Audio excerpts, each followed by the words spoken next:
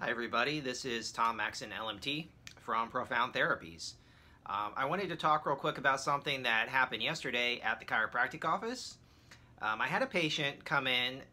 He had done a couple therapies already when he came to me, and I tried to get him on my table and tried to have him lay face down on the massage table, and it didn't work at all. He was barely moving, could hardly walk anyway to get over there.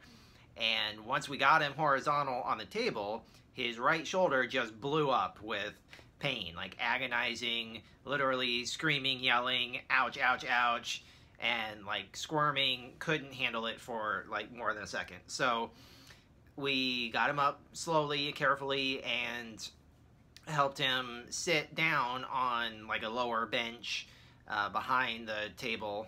That was the closest thing that he could sit up on. And then I could access his shoulder and his back a little bit. What had happened is he had gotten hit by a car like a week prior. This was a insurance billing MBA case, as most of our patients there are.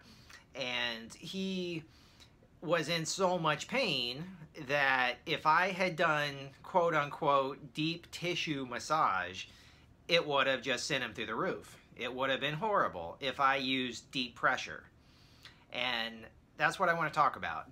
I really don't like that term, deep tissue massage. It's such a misnomer and it's so common. It's one of the most common terminologies that people know about massage therapy, and they think it's the opposite of relaxation. You're either relaxing frou-frou massage that does nothing except rub lotion on you and put you to sleep, and the opposite of that is deep tissue massage. And whatever that means, it catches all the other definitions of anything therapeutic that you want or need. Any kind of injury rehab, any kind of performance, any kind of sports, any other kind of massage that is meaningful or does something good. The public who don't know, they call it deep tissue massage. And kind of what perpetuates that is also the mistake a lot of the franchise and the big name massage chain clinics make when they hire, is that's the question they ask the therapist. They don't really care about what brand names of training they have and what modalities they know. They'll say, do you do deep tissue? Do you do deep? How deep can you go? And a therapist walking into that hiring process doesn't have a good answer. So they're like, yeah, I do deep. Everything you want, I'll do it. And because that's the language that is being used to them, so they're parroting it back to get the job. And because nobody knows. You don't know what deep is for a client or a patient until they're on the table and you're touching them, until they're in front of you and you can assess what's going on in their body, in their nervous system that day.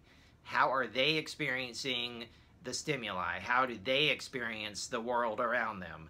What is catastrophic going on in their body that's ramped up their pain tolerance, or ramped it down, turned it down to nothing when they're in a lot of pain because they have an injury, they have a severe strain or imbalance or something broken perhaps. You know, we're always looking at the imaging, the MRIs and the x-rays in the medical setting to make sure we're not doing any more harm than we're doing good. But in a more typical healthy setting where the clients are coming in as generally fit, healthy, reasonably secure bodies that we can put a little more pressure into, they think they have to have deep pressure too, to prove that they're not just being relaxed and just being put to sleep, because nobody thinks that's good enough. And that's a topic for a whole nother video on another day. But relaxation is super important to your body. Sleep is exceedingly important to your body, and you need to know about that too. Anyway, back to the topic at hand. Deep tissue massage is irrelevant in terms of pressure or depth of technique going into a body if their body is so fired up with inflammation and injury and pain that they can't tolerate it. As soon as a client starts gritting their teeth and holding their breath and fighting back, and the muscle spasms up and, you know, pushes back against me, I'm doing something wrong. If you feel in your body that you're being attacked by me, I'm not going to get deep. I'm not going to get in there. It's not going to work. So, you need to communicate that and understand that as a client out there, as a therapist talking to the person who's trying to help you. You don't have to come in there with a no pain, no gain mentality. That doesn't work. If you're in pain, your body is going to fight back. If you start poking on a vulnerable, painful spot, it's not going to work. So please talk to your therapist about that. Please have open communication. And that might change day to day, minute to minute. Every time you go in for a massage or some kind of body work treatment, you're probably going to be in a different place. The body changes constantly, all the time. Your nervous system is constantly adapting and changing to deal with the world. There's a lot of stimuli, a lot of stressors out there that are bombarding us all the time. So, try to stay away from the term deep tissue massage and think about the thoroughness of the technique and the knowledge, the academic knowledge, the intuition of the therapist, and how you can take advantage of those skills as much as the brute strength of the therapist. And you're going to have a happier therapist who's not all sore and battered and bruised when they're done with the massage. And the next day, you're going to feel a lot better too.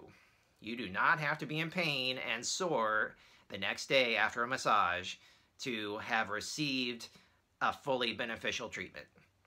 So, thank you for listening to my thoughts, and I will be in touch with you soon.